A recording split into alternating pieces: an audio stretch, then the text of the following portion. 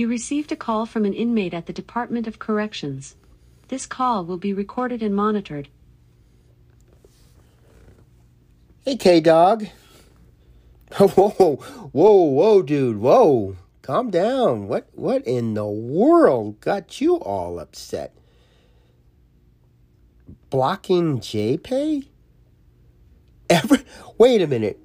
All of your outgoing and incoming e-messages are being blocked? Well, I know there's some... Wow. Okay, so they told you they're blocking them. Well, what are they... this is like freedom of speech. What... Oh, boy, man. That's one of the things that I don't like about the Department of Corrections. It overexerts its authority. It feels that if they feel that it's not right, then they're going to block it. And, there's not too much you can do to fight it. But we need to band together. We need to let those folks know. We need to let the public know that freedom of speech, even for the loved ones, are being suppressed. That's just not right. Well, yeah, it is.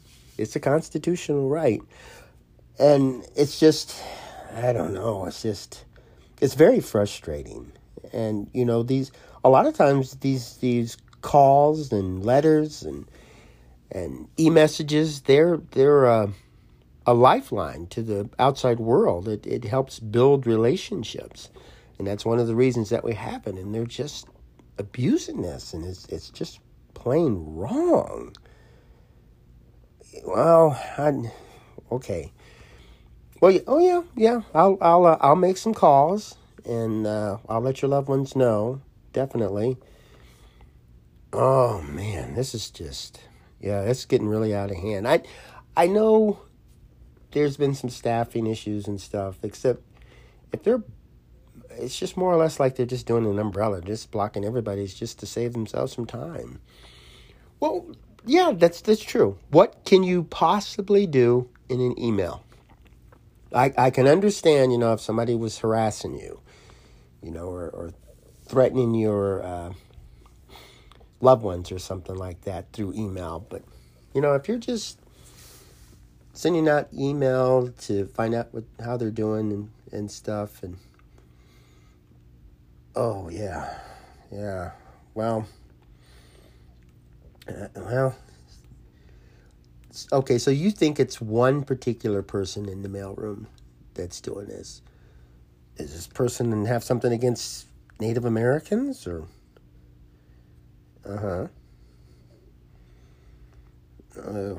Well, that's the general consensus out here, is that you're in prison, you knew the risk of going into prison, and you shouldn't have committed the crime. I know, I don't make the rules. All I'm saying is what I've been hearing. There's been some posts on my webpage that's very similar to that kind of stuff, and it's just out of this world. It's crazy. Yeah. I do agree. And we are there's a group of people that's getting together trying to keep an eye on this. And like I tell a lot of people, we need an oversight committee that watches the prison, because we've given them way too much power. Yeah, I know. You have 60 seconds remaining. Practically commit murder and get away with it. It's worse than what people are saying that police officers can do. But I guess it's all a matter of perspective.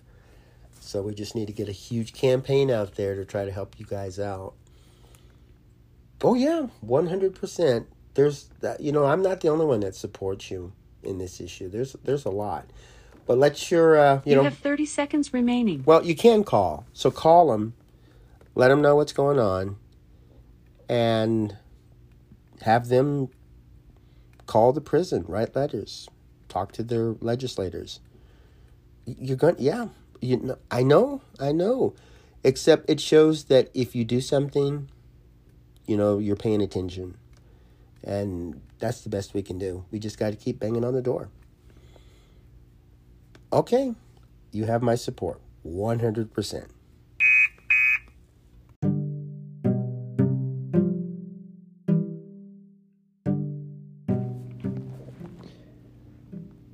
Okay, welcome to Inmate or AQS Inmate Call.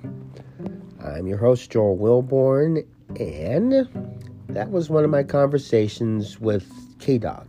He was very upset because a lot of the emails that he'd been sending out were blocked.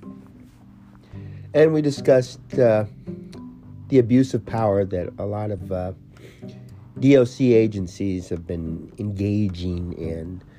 And, this is a good thing in one way because it shows that this is all a matter of control, power.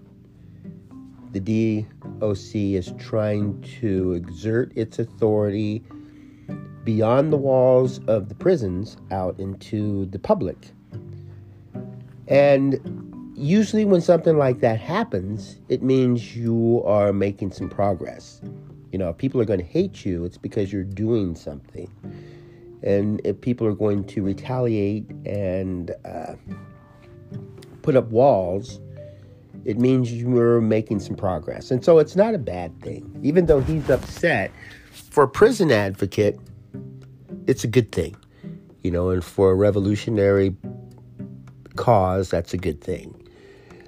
And we have to look at our main objective. And they're affecting a lot of people. And people on the outside of the prison, they can fight back. They not only can write to their community leaders and write to the governor or the president or senators, congressmen, they can also go down and visit these folks' office. And they can contact the press. Or, they can get in contact with someone like me that can put information out on YouTube. So it's a good thing for us. It's just that the process a lot of times is frustrating for people.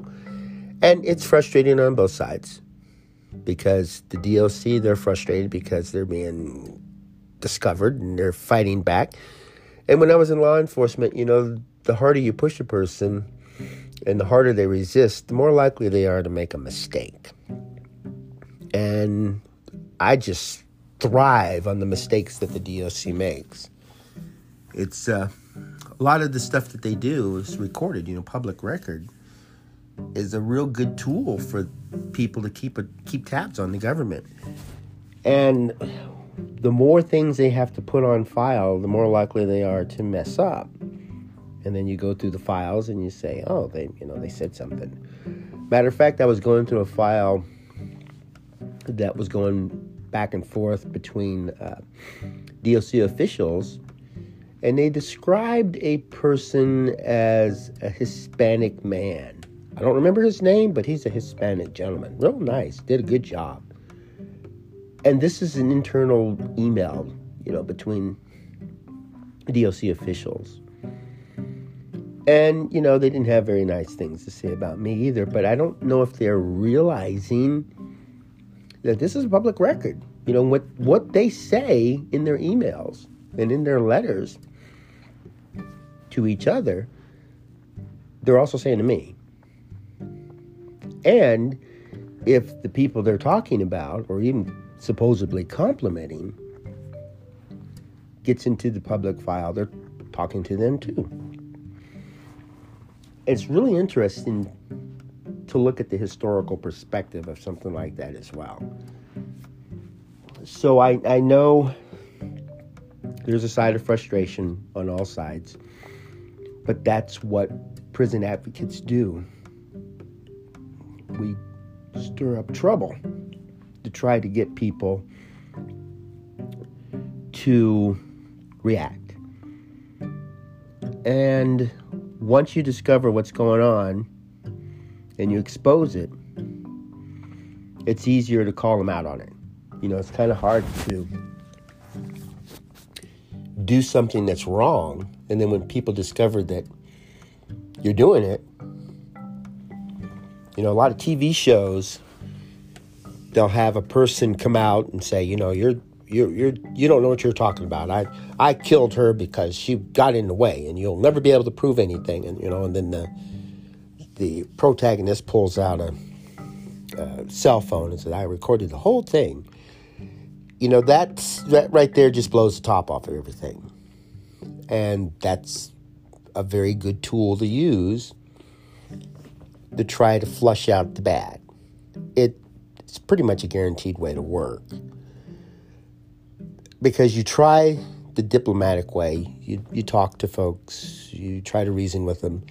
And if they don't want to reason with you, or they have something to hide, they're going to fight back. And the best way to resolve an issue, any issue, is just to talk about it. Communication is very, very important. And, with inmates, life doesn't stop because they go to prison.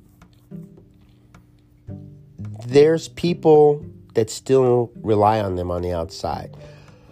Let's say a son is having a hard time in school and he wants to talk to his dad. If he can't send an email, I guess because he's too young, he might want to write a letter or wait for a call. If dad can't call him and he writes a letter and then the letter is withheld, it puts a strain, an unnecessary strain on the family. And it's hard enough on the child that the father is in prison. But in the communication like that, it could put undue stress and could cause something to happen within the prison.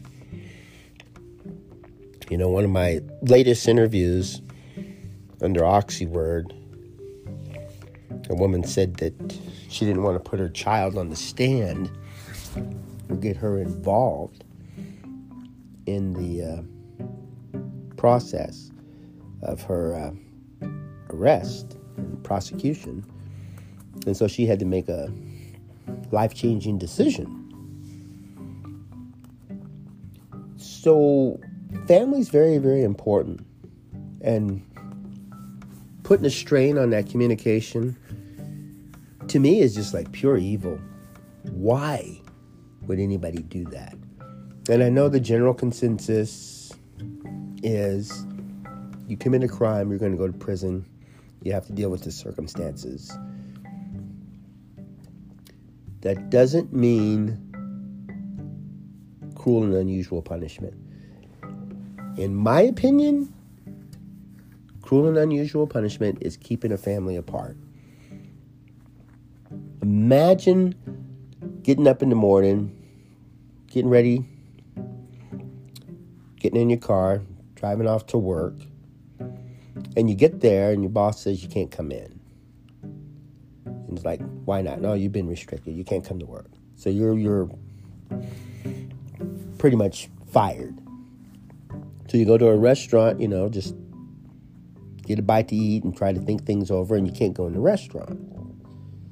You're not allowed to come in here. You're going to feel discriminated against. And you're going to feel like an outcast.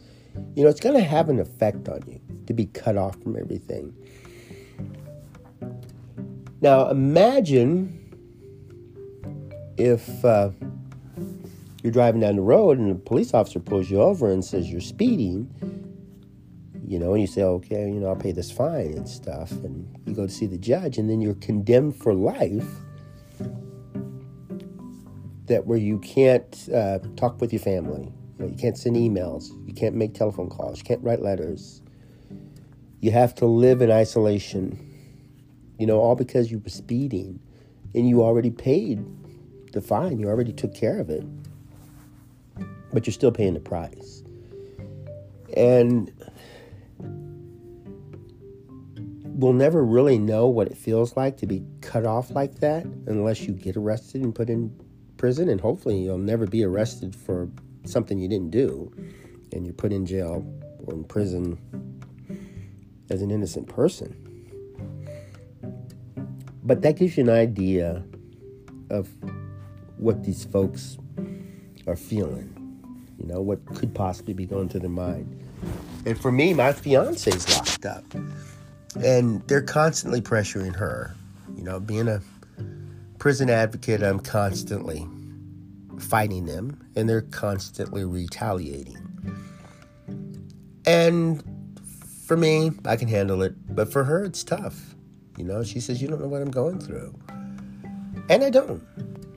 So it's best just to kind of lay low, because they can put a delay in the process, but they can't stop it.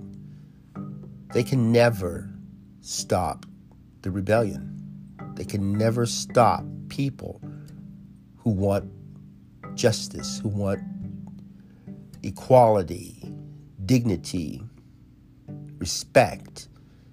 These are good things. These are good qualities. These are morals. You can't stop people from wanting that. So, government agencies that are under constant watch need to be careful. And one way to protect their incompetence, their lack of procedure, their failure to follow laws and policy, one way to stop that is to expose it, to constantly draw attention to that. Because wouldn't it be easier just to fix the problem instead of hiding it? At least to me, that would be it. That's the way I would handle it. But I guess not. Doesn't work for everybody. Well, I hope you don't get yourself into a situation like this. But if you do fight, don't let government agencies rule your life. You know, you have independence. You can fight. Now, if you're wrong, you have to accept it. You know, and if you're in the minority, you have to accept it. But if there's an injustice going on, if there's something that's really affecting your life, your lifestyle, and, you know, blocking your loved one from communicating with you is one of those, then it's time to speak up, you know. Explain your situation to folks and get a team together. And when they start talking and others start talking, you know, my base grows because of word of mouth. So don't think you're minor in that you don't have a big say in this. You do. And there are other people out there who think the way you do. And if you really, truly believe in it, go for it. Why not? I mean, you could think of the worst scenario and just how you're going to deal with it. And then if and when it comes, you'll be ready to face it head on. So go out, have yourself a wonderful day, and make fantastic memories for tomorrow.